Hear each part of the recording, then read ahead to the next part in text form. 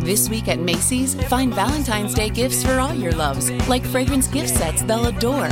Plus, take an extra 15% off with your coupon or Macy's card, on top of beautiful jewelry finds, now 35 to 70% off, and 25% off decadent chocolate from Godiva. Macy's Star Rewards members earn on every purchase except gift card services and fees. More at Macys.com/Star Rewards. Savings off sale and clearance prices. Exclusions apply. With any dream, the wind won't always be at your back. The sun won't always be shining, and some rain is going to fall. American Family Insurance is like a good solid roof that you can trust to protect your biggest dreams. With plans that could save you up to 23% when you bundle your home and auto. Also, you can continue to dream fearlessly, no matter what comes your way.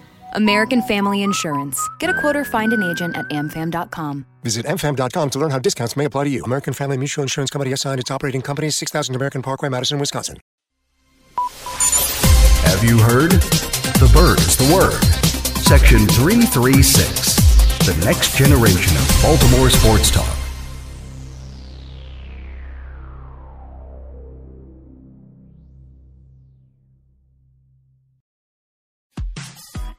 Hey guys, have you checked out 336 Daily? Did you know that sometimes, in fact, pretty often, I've been recording it in my car while driving to different job sites?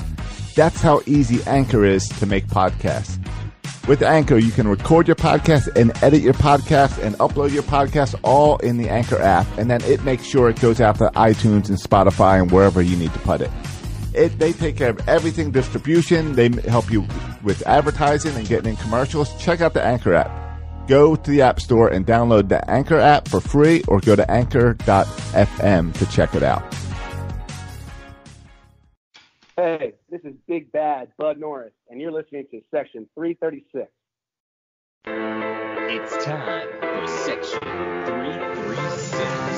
Yo, Section 336, Baltimore's best. The number one podcast, forget the rest. Matt, Bert, and Josh, welcome to guests. The Ravens are back, no nonsense defense. So tune in every week, hear the stories get told.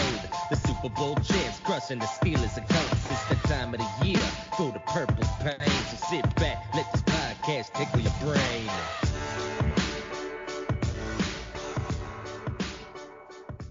Ladies and gentlemen, boys and girls, Baltimore sports fans of all ages, welcome to Section 336, the next generation of Baltimore sports talk. I am your endearingly stuttering host, Matt Soroka. As always, I'm joined by the zany Burt Rohde. What up, coconuts? And the button lover, Josh Soroka. Have either of you guys gotten your letter yet from Mike Elias asking you to just go away? No, but I wish I would. I mean, he's on a roll. He's on a roll here, so. Yeah, I didn't become a fan this year, so I think that my head could be chopped at any moment. Sure. Yes. I'm on the chopping block. Any long-term loyal Orioles supporters are on the chopping block. Maybe. I'm trying to figure this out. I don't think it's long-term Orioles. I think it's anyone who jumped on during the Buck Showalter era. So I think he's clearing the bandwagon is what he's doing. So hopefully that means Chris Davis in the coming weeks, too. Yeah, he should be part of that. If you're a player, you seem to be excluded from it. But I'm sure that's just getting started. It'll be fun to see what Elias does this offseason in regard to players. He can't just fire them as easily as coaches. I like how Chris Davis is going to be the last man standing 5 years from now, still on the team. God. I think it's hilarious. But we're going to get into, there's some Orioles news to talk about. The Orioles wrapped up their season this week. Tonight's, that depressing night of no Orioles baseball, or maybe it's not depressing. I don't know where you guys stand on that. But before we get into the Orioles talk, let's start with some different type of depressing, because we have the Ravens to watch. I just don't know if they're going to be worth watching. Bert, you planning any trips to Costco in your near future? No, but Not bad for a running back. I did stop watching the game at halftime on Sunday. At halftime? I did. Oh, Bert's out. Well, I had somewhere to go, so I was listening to it on the radio for the rest of the afternoon. So I wasn't I didn't go to Costco, but I also wasn't angry that I left during halftime. I knew I would listen to the rest of it, but I knew it wasn't going well. And at halftime, it was 7-10, so they were technically still in it. You kind of felt good going into halftime that the Ravens were going to pull it out.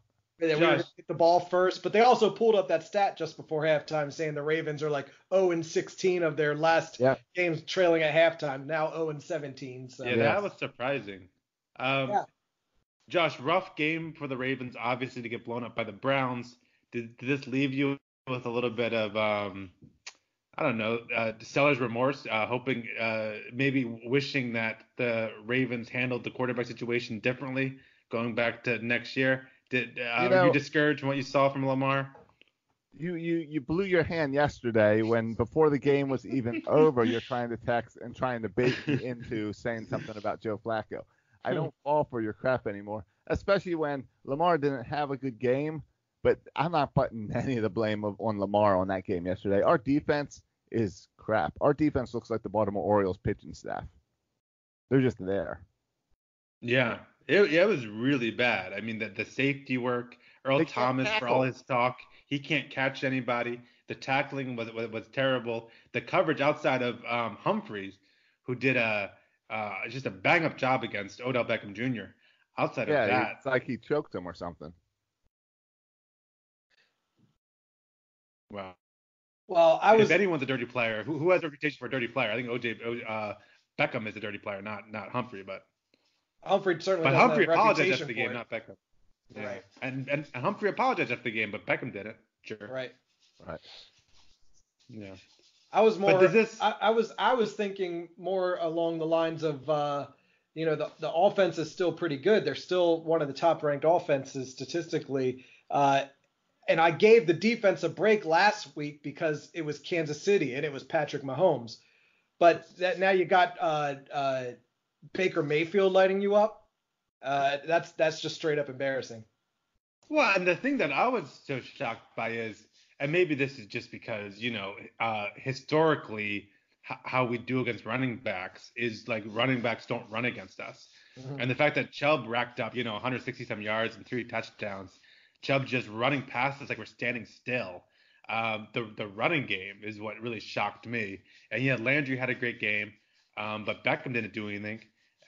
But Chubb just destroyed us. So our inability to stop the run, I thought, was very surprising and very disappointing, and certainly does not point to good things in the future for us. Sure. I mean, we stepped on our own toes a few times offensively with balls that should have been caught or feet that should have been in bounds.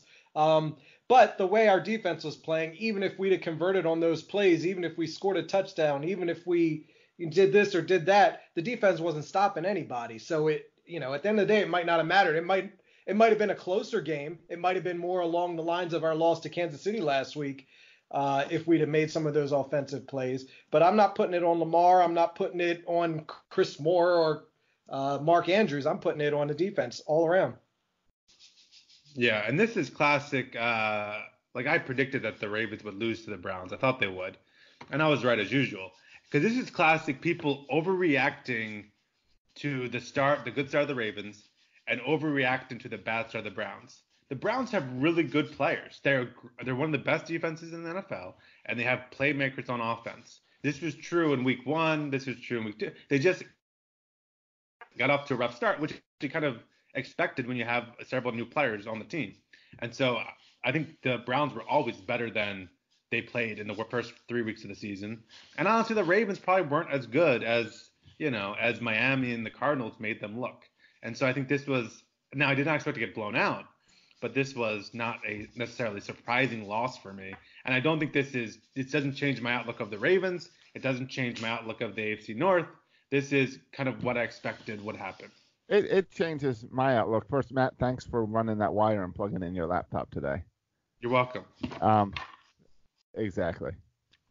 Maybe it's just the Eastern Shore, but it did surprise me to be embarrassed that way, and that does make me look at the team differently on the defensive side of the ball because it was so ugly. Because the offense did their job. The offense, remember, they even came back and did a drive where they were just controlling the game for a long drive, scored, went for 2. We were down by 6, and then the very next play, they let Chubbs run for that 88-yard run. I mean, and they had him pinned deep. They had a false start penalty, pinning him back even further, and then the next play, the guy runs all over him. Right. So I think that makes me look at this team and be like, I don't know. For all the talk about a world-changing offense, I don't think we've seen a world-changing offense. I have concerns about if this offense can come back from a comeback, if they can come back from behind, because we've never seen that yet from Lamar. And I don't know if, not even Lamar, if just the other guys around him, if he has the right playmakers in order to do that. I was happy with our offensive line play. I thought they gave Lamar a good amount of time. But our defense, the first drive started out really nice, where Bowser even got in there and got a sack on that first 3-and-out that the Browns had. Mm-hmm. And then our defense did nothing. And the tackling was so irritating, where you'd see guys just slide right off of players. Well, yeah, not typical Ravens football. Yeah, if they would have stopped him, if they'd have gotten a 3-and-out right there instead of Nick Chubb taking it 88 yards, you'd have seen a Lamar Jackson come from behind victory. We were down by six, pinned them deep, time on our side, and I'm like I said, I'm not putting any of that on Lamar. That's all the defense. Right. It's disappointing. It's embarrassing. It's a hard crow to swallow. And Lamar threw his first 2 interceptions. And I'm not upset about them because they were desperate throws when we're down and we got to do something crazy. Well, the first one, I agree with the second one. The first one was in double coverage. So I didn't really like that throw. The second one was batted. Yeah, the second one was bad. Whatever, that happens. Yeah. But I think the offense is world changing if you consider our world has been Joe Flacco for the last 6 years. Then yes, it is still world changing in my opinion. But that's not world changing. That's Raven twisting. That's Raven adjusting. Because even in a blowout loss, there were still kind of exciting plays you can look back at. So I'm with Bert. Like Lamar Jackson always makes exciting plays, even when we lose. That's worth tuning in for. Right. Yeah. Now, so far this season, Earl Thomas has been disappointing, and we all saw him give up on that Chubbs run. Yeah, I'm here in Jacksonville. I'm hearing talk about Jalen Ramsey and stuff, and there were rumors in the past few weeks about trading Jalen Ramsey. I don't think the Jags are going to trade him. I think they're trying anything to not trade him. But do you even think that's the type of player that would help the Ravens defense at this point, or is it that we need guys up on the line, guys putting pressure on the quarterback?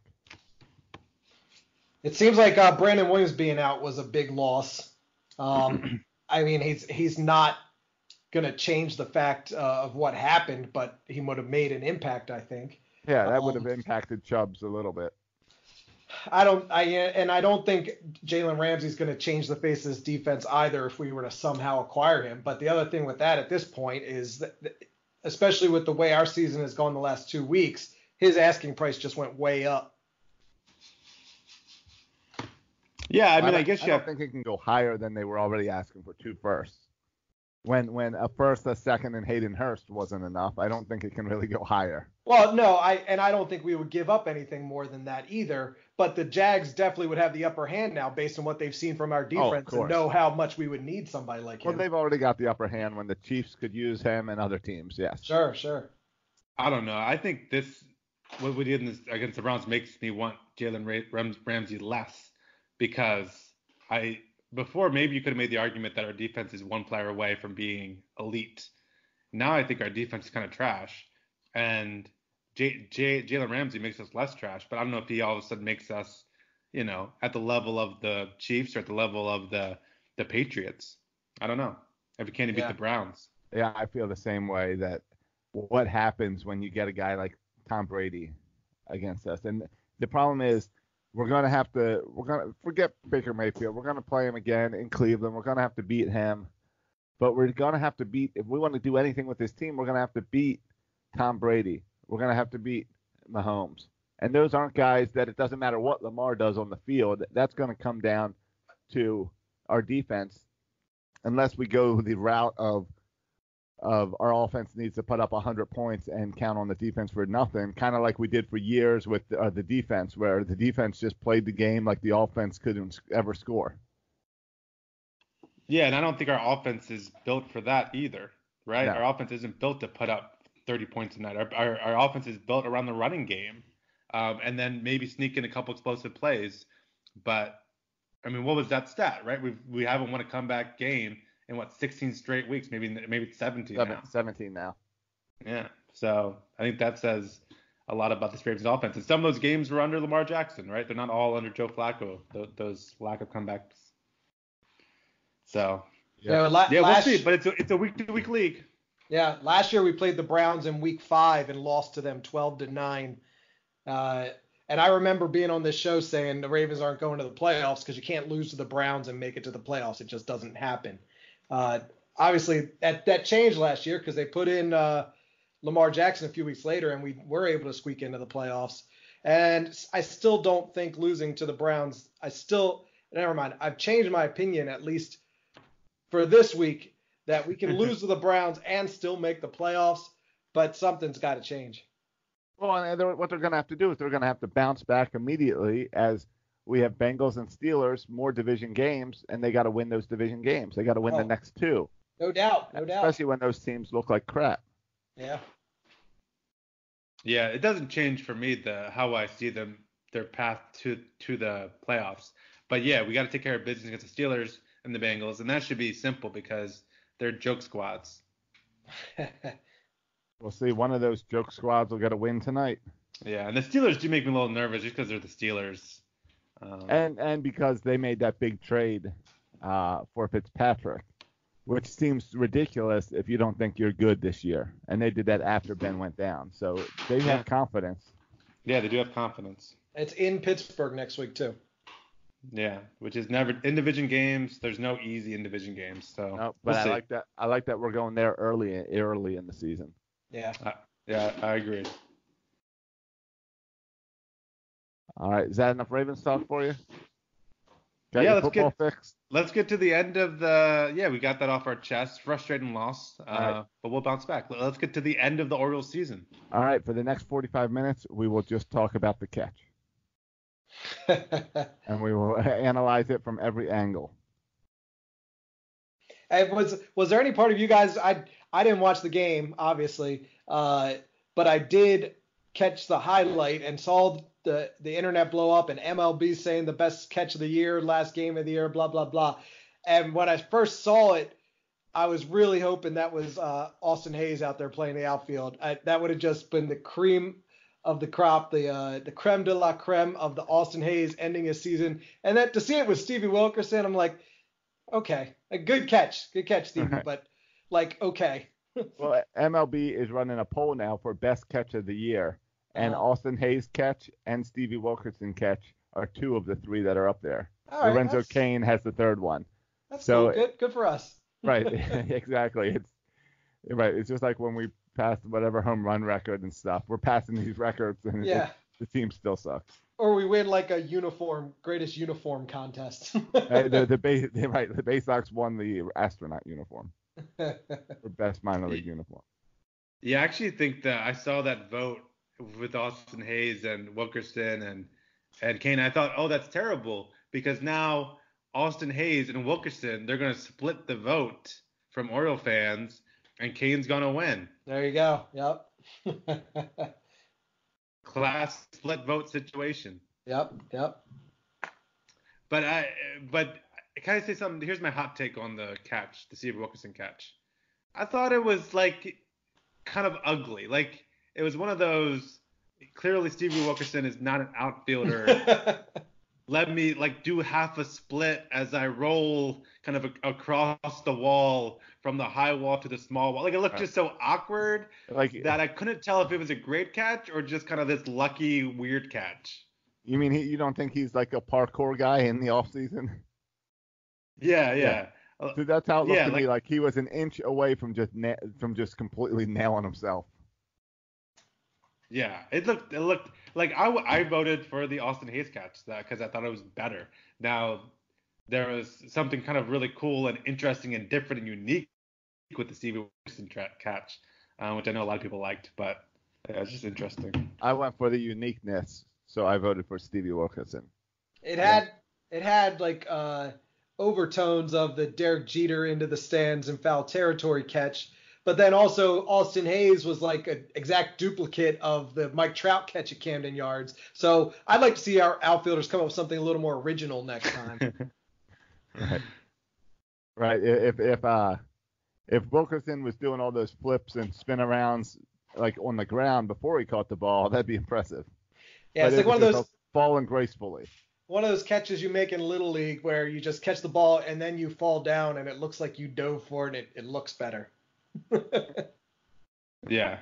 And it's even more exciting when it happens to like the kid playing right field who only gets a ball hit to him once a season, and it happens. Yeah. Yep. All right, so a couple other kind of Oriole things to get to here at the end of the season.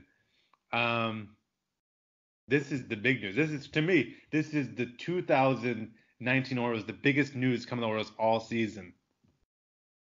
Guys, I didn't think I would live to see this happen. Brady Anderson, out as an Oriole. Yeah. Guys, where were you when you heard Brady Anderson out as an Oriole? It's one of those where were you moments, people. Yeah, I was probably flipping through my Twitter feed on my couch. Probably. I don't remember it being that huge of an impact. Yeah, I was shocked. I think I texted Matt and told him. I texted you and told you, get out of here. Because I could not believe it. I had to verify from other sources. So I texted Josh to verify. No, I could not believe it. Yeah, isn't it just like fitting for how this season has gone, where he wasn't around, and just the whole Elias firing so many people. Of course, it makes sense that he's getting rid of Brady as well. It would make sense. It wouldn't make sense if he kept him at this point. Right. I do. Oh, you knuckleheads! You guys were telling me not a month ago that Brady Anderson wasn't going anywhere because he was Peter Angelos' little henchman, and he wasn't going anywhere. That sounds like something Josh would say. Right. Yeah. We will have to talk. We did get that great quote from John Angelos this week as well about Baltimore. We'll have to get to that. Yeah, a lot to get as well. But I mean, it makes what it makes me wonder. It makes me look forward to FanFest when nobody knows anyone now.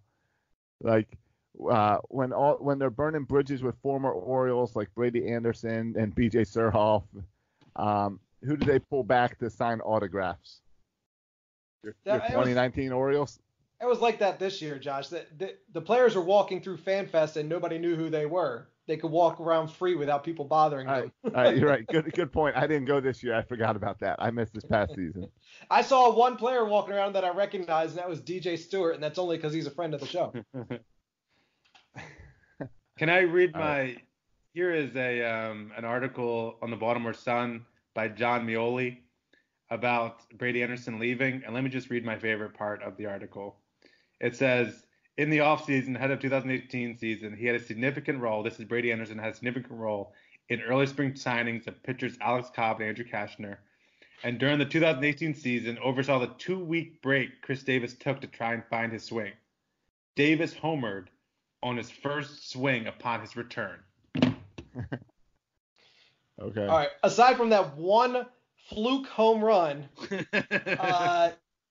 his work doesn't speak highly of him when you look at Kashner, Cobb, and Chris Davis.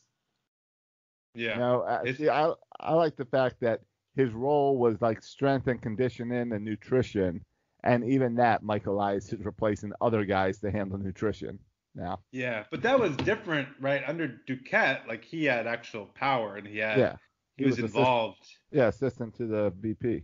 Almost to the point where we speculated somehow a bit of a power struggle between Duquette and Anderson. But I don't know. If I was Mike Elias, I would fire Brady Anderson too if he's in charge of nutrition and health and strength.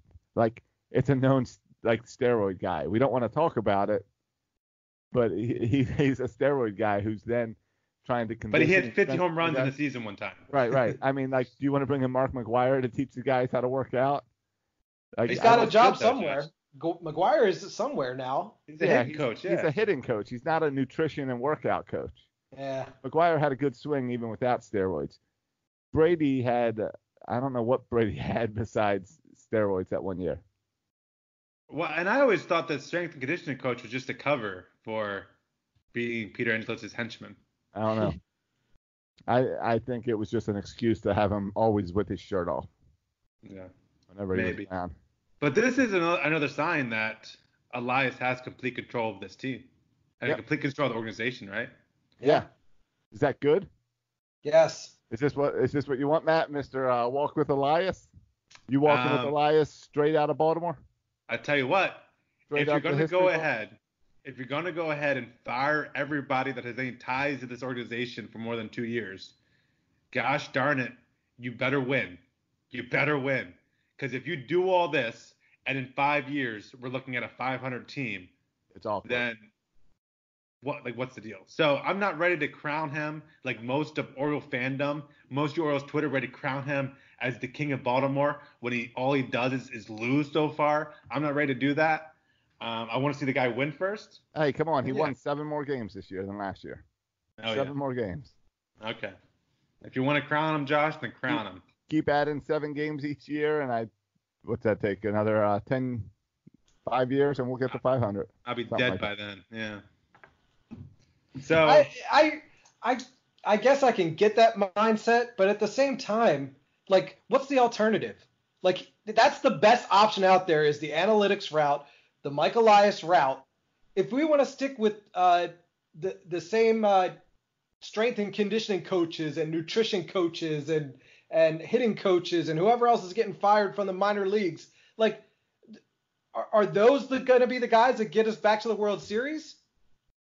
I'm with Elias all the way, even if it doesn't produce results in 5 years. Because what's the alternative? We're just going to 14 more years of losing, of inept management, you know? Well, because you're going. Yeah, I mean, you're going the route of like it's this way or we're dead. The Orioles did prove that with the old way, they did come back and they did win games, and we had fun with Buck Showalter and Dan Duquette. They've proved. Yeah, but that same group brought back virtually the same team in 2018. It was the worst team in franchise history. Right. No, Manny Machado and Chris Davis and Adam Jones and everybody, Jonathan Scope, the whole team that brought us those 5 winning years was back in 2018, and something changed because we were the worst team in baseball last year. Yeah, of course. And we were doing things that were objectively stupid, right? Like, we weren't signing international free agents when every other team is. We were trading too many picks away and too many guys money away to try to win immediately. Every season was trade your best guys to push us over the hump. Right. So it caught up with us. Right. And it was good for a little while, but you're right. Those things will always catch up with you. But we'll see. I mean, the key is, can you build – I mean, I'm with you, Bert. I like what Mike Elias is doing. And I agree that, he's probably doing – this is what this organization needed. I just take issue with people wanting to crown him before he's won anything. But I'm totally on board with the analytics approach. I'm totally on board with streamlining. I'm totally on board with getting dead weight or people who aren't on board with your philosophy out of here. I'm on board with all of this. Yeah, I think we're all on board with. We're trusting him. We know it's at the bottom, and we know that like no matter who you brought in has to rebuild, and we need to trust that person. And I think it's cool because we've never seen the Angelos family give up complete control like they did now. And I think what you're saying where it must work is because the Angelos family has never given up this control. If it doesn't work and doesn't get a World Series, they're never going to give up control again. Like, this is the opportunity. This is as much freedom and liberty as a GM has ever had in Baltimore. Yeah, and there's other ways to run a team.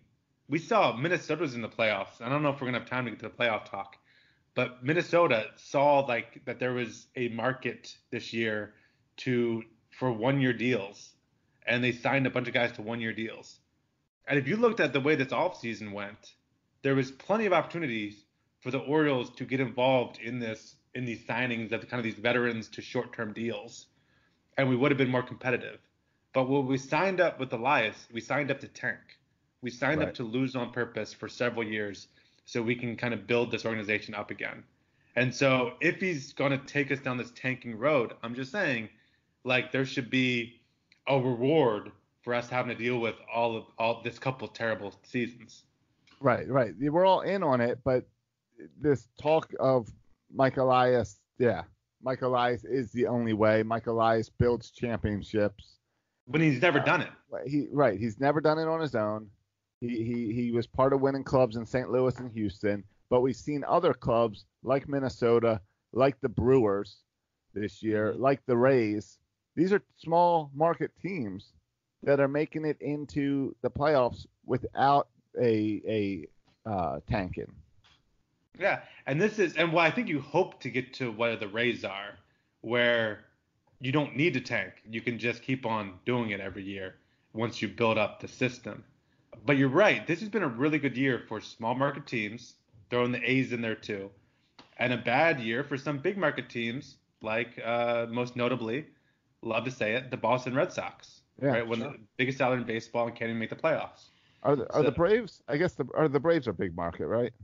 Yeah. I feel like they're always ran like a small market, but that's definitely a big market territory. Yeah, I mean Houston's big market. Obviously, the Braves are big market. New York's big. Cubs are out. Chicago Cubs are out. Yeah, the Cubs are out. That's another good one. It's good to see. Right.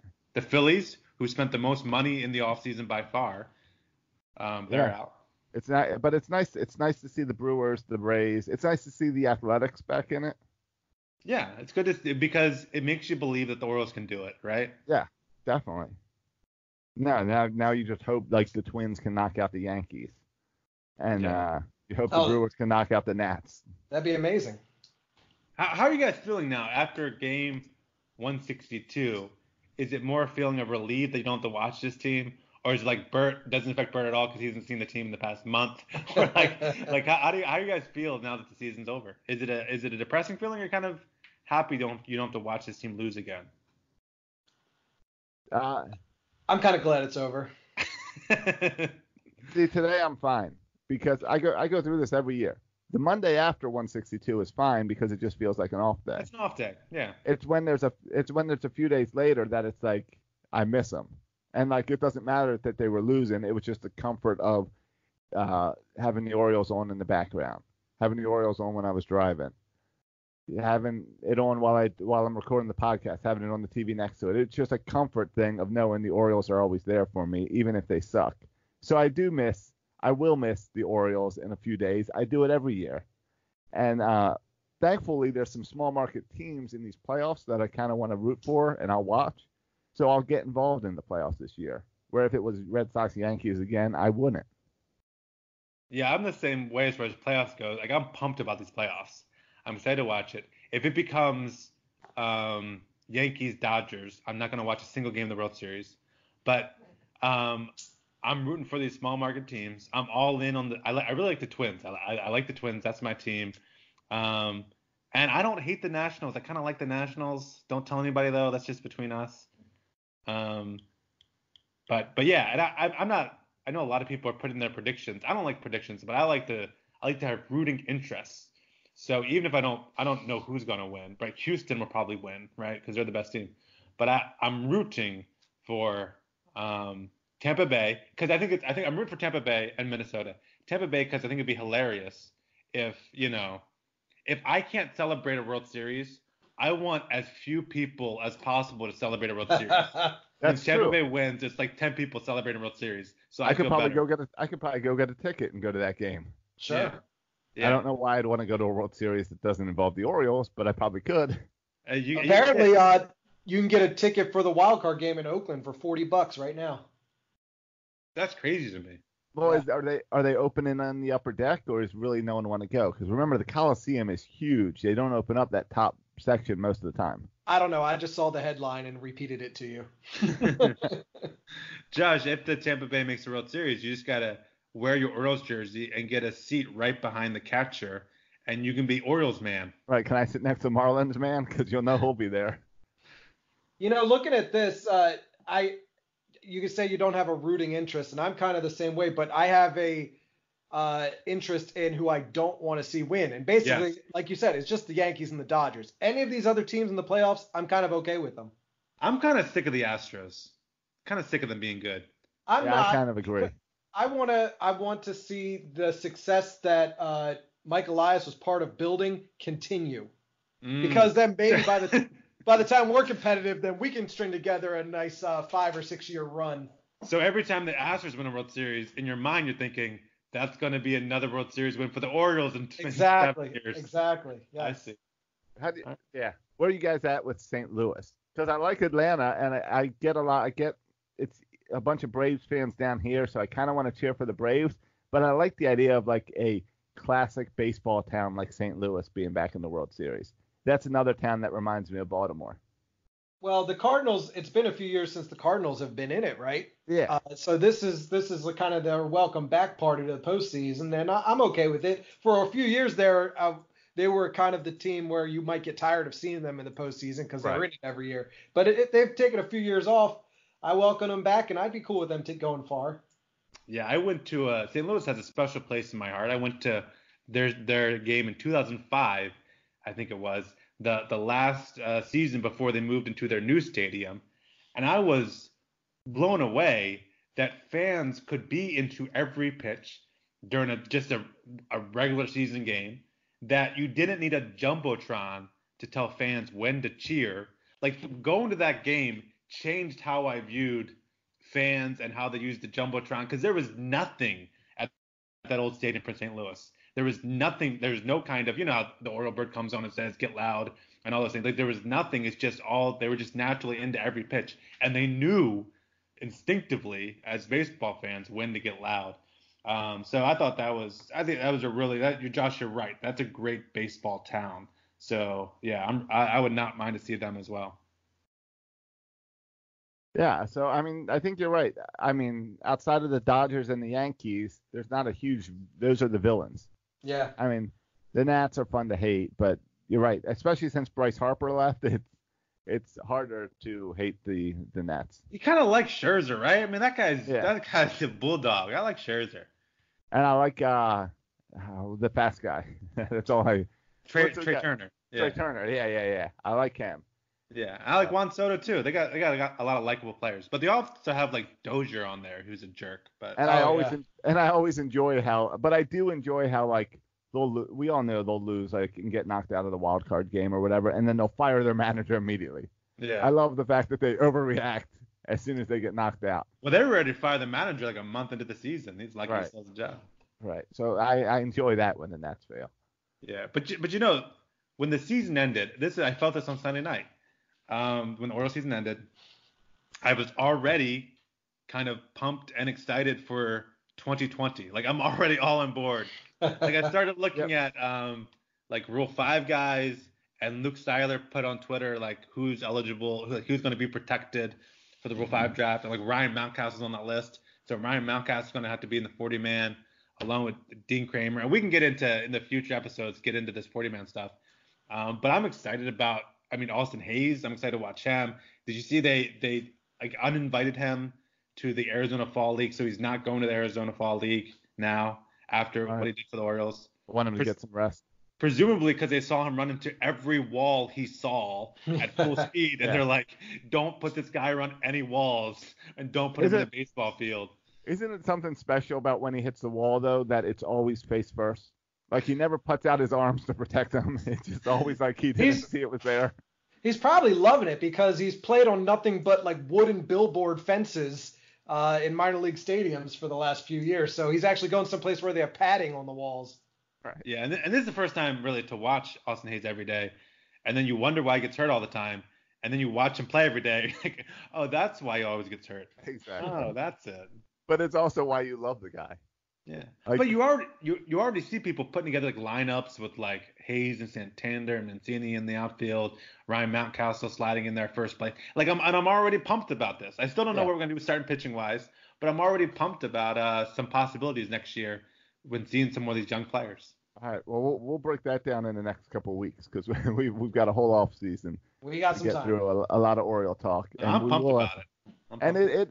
I'm very excited to see what Elias does with this offseason. Like, does he try to fix our pitching and make it better by bringing in some veteran pitchers that can kind of stabilize and help lead some of these young guys and fill in and eat more innings, or does he just like ride it out like last year with no, don't bring anyone in, just let's go?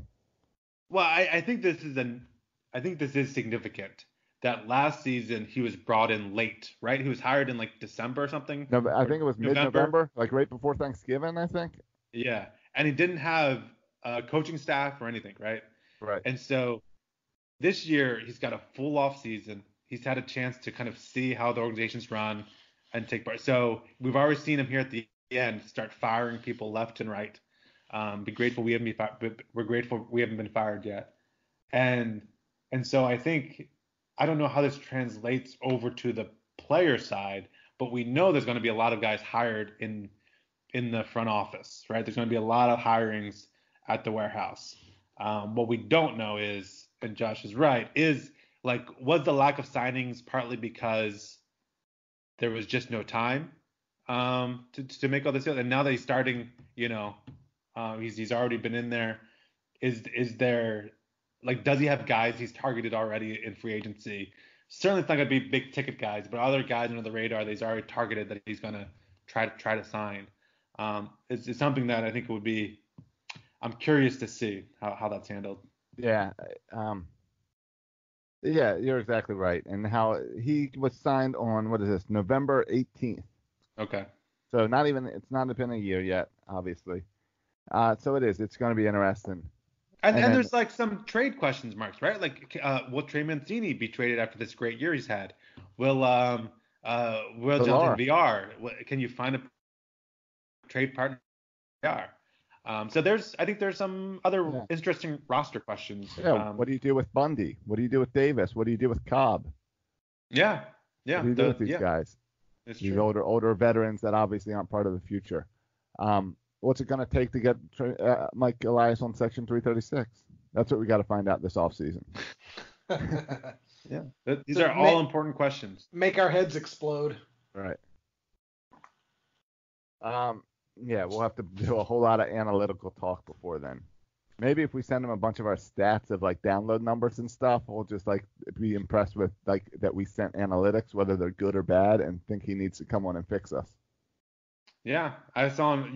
That he's still. I just saw today on Fangraphs a posting for an Orioles economic and analytics position. Yeah, and a scouting person as well.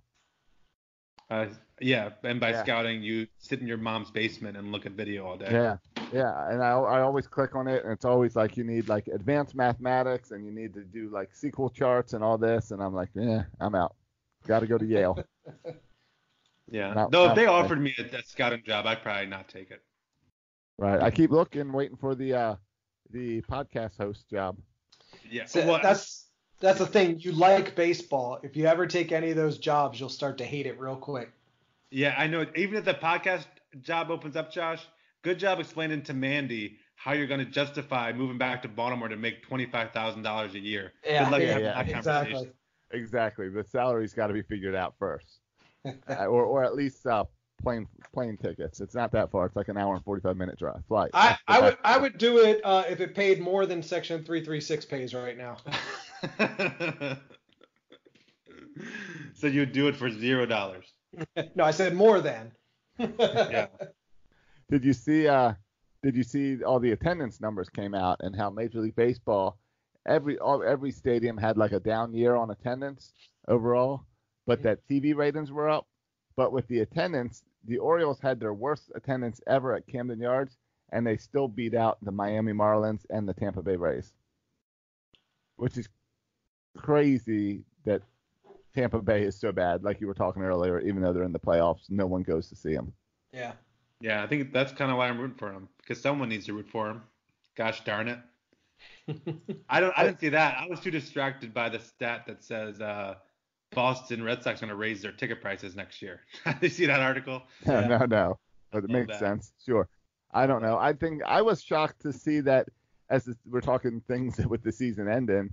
I was shocked to see that the Rangers are getting a new stadium. That this was the last game in Arlington Park. which I feel like just opened up. It must have been opened up around the same time Camden Yards. No, it was after Camden It Yards, was after right? Camden Yards. Yeah, it was definitely after Camden Yards. It was it was like that and Cleveland were based on Camden Yards. Yeah, exactly. So I was surprised by that. But I wonder if this downturn in Major League Baseball attendance, which seems to be across the board, would impact the building of any new stadiums, that they're not going to build them to the 50 to 60 capacity anymore because they're never going to sell that many tickets. I think I love that idea. I love the idea of building stadiums to 25 to 30,000 seats and making them smaller and more intimate. And I like the idea of there's some like Rollins going around with rethinking this. I think Deadspin had an article about it where they were talking about, and what they did is they would leave seating was like 25,000 seating bowl, but right behind home plate and like center field, outfield, they like left open to like standing room only.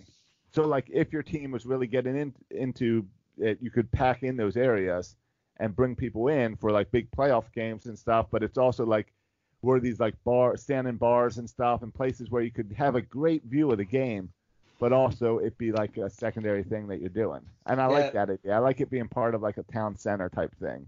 That's interesting. So I do think that. Uh-oh. Somebody's house on fire? At Eastern Shore, we have things called fire trucks. Sometimes they drive by my house. You know, speaking of fire trucks, I had one show up at my house last night. Oh, what happened? Around 1:30 in the morning. I had 4 big men in my bedroom. Well, that's a normal night for you. Yeah, not on a Sunday night. Oh, so they do that on Friday nights. Right. So Camden was sick this weekend, and then she was fine on Sunday, perfectly fine, went to church and everything was all good, and then she woke up screaming at like 1:30 in the morning, saying she's freezing cold, even though she's dressed in like footy pajamas and we're in Florida. It's not cold. So I wrap her up in blankets. I start holding her. Mandy takes her temperature, and it was like 97. It was like lower than what it should be. So Mandy was freaking out, and she goes, should I call the virtual doctor, like the teledoctor? And I said, sure, go ahead and call it. And then she goes out of the room while I'm keeping Camden, and she comes back, and she goes, all right, they're on their way. I'm like, what are you talking about? She said, well, the teleplace wasn't open, so I called 911. Oh, my gosh. Oh, my gosh. For a fever? Well, it's not even a fever. 97. It was 97. It's a touch below normal. So Mandy freaked out and thought it was hypothermia because it was a lower number, and had the ambulance come over, and these 4 big guys in my bedroom checking Camden and taking her temperature, and their thermometer also said 97, and they said that's no big deal, that's close enough, she's fine. It's probably just it's just a flu thing. Just deal with it. So they're like, we can take you to the emergency room, but we'd have to charge you for that, or we could just go. And I'm like, we're fine, you can go. So a little overreaction. Did you at least give him a tip, Josh? Give him a couple ones in there? I don't think they were that type of firemen. It's still nice to tip. I don't know how that works. I was just holding my tongue and being nice and not saying something stupid to my wife for calling an ambulance over a fever. Do you think maybe your wife just wanted to see a bunch of firemen in her house? Yeah. This isn't the first time she's called the firemen. Right. This is the first time that you're home when it happens. Right, maybe so. Maybe so. But no, she was embarrassed once she realized that she freaked out and didn't need to call 911. But it was a nice test that we know that the ambulance that's right down the street can get to our house really fast. But they made a big deal. Like, they didn't just come in to check on her. They dragged the stretcher into the house and everything. Oh, my gosh. So it made a big deal. Thankfully, we don't know any neighbors here. So no one came over to check on us. And Emma and Brooke slept through the whole thing and didn't believe me when I told them in the morning. Oh, wow. So it was fun, though, but ruined my sleep. Kids make you do crazy things sometimes. Agreed. Right? You going somewhere with that? No. The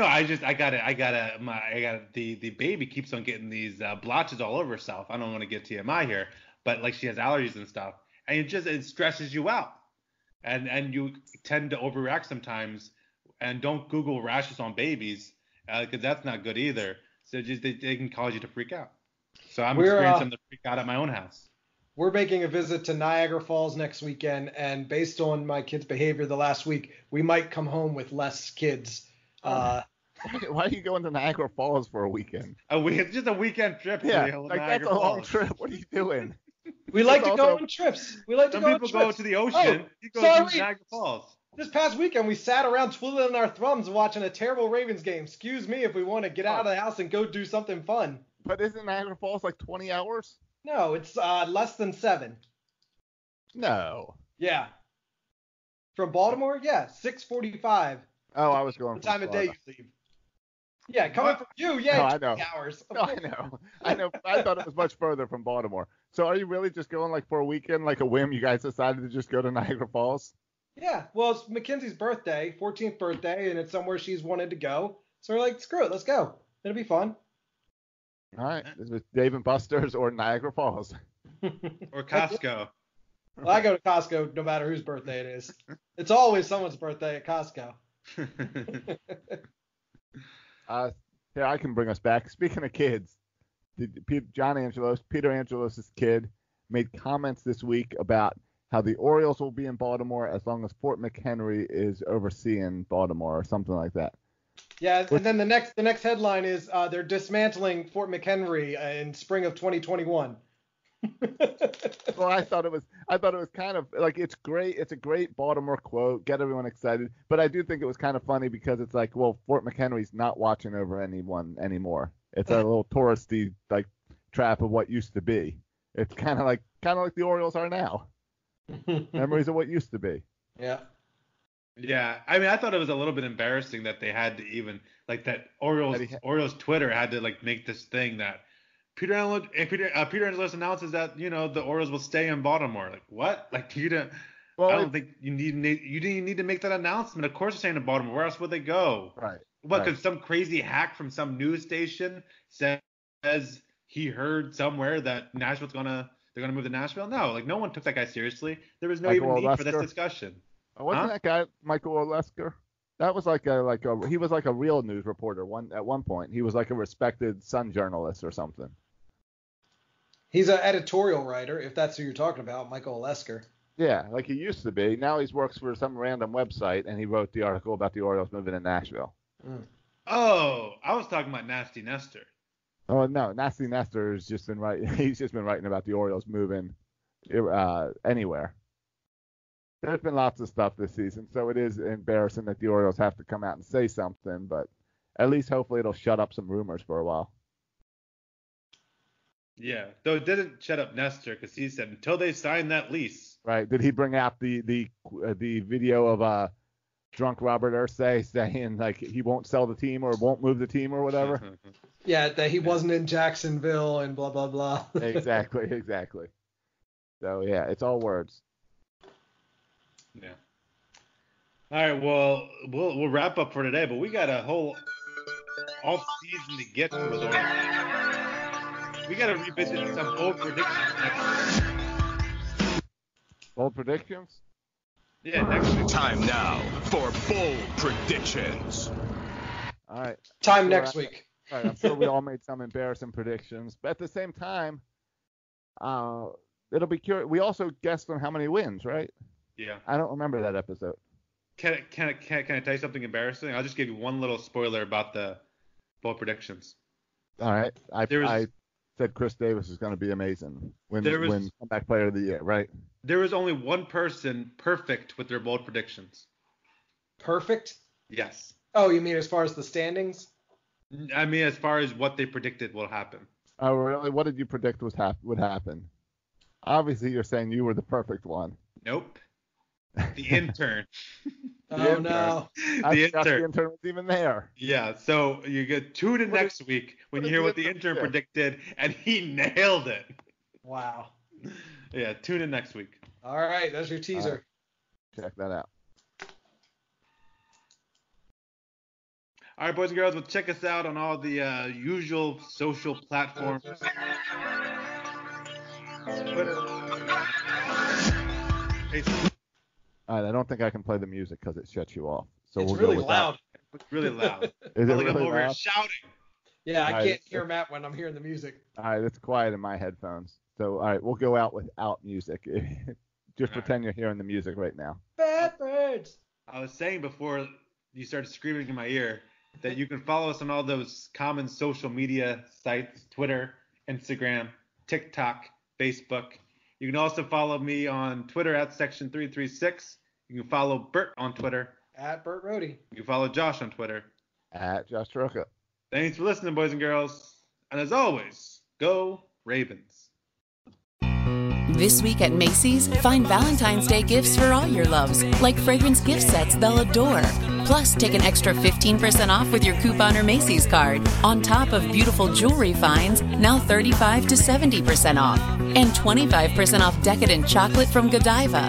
Macy's Star Rewards members earn on every purchase except gift card services and fees. More at Macys.com/Star Rewards. Savings off sale and clearance prices. Exclusions apply. With one of the best savings rates in America, banking with Capital One is the easiest decision in the history of decisions. Even easier than choosing Slash to be in your band. Next up for lead guitar. You're in. Cool. Yep, even easier than that. And with no fees or minimums on checking and savings accounts, is it even a decision? That's banking reimagined. What's in your wallet? Terms apply. See CapitalOne.com/bank for details. Capital One NA, member FDIC.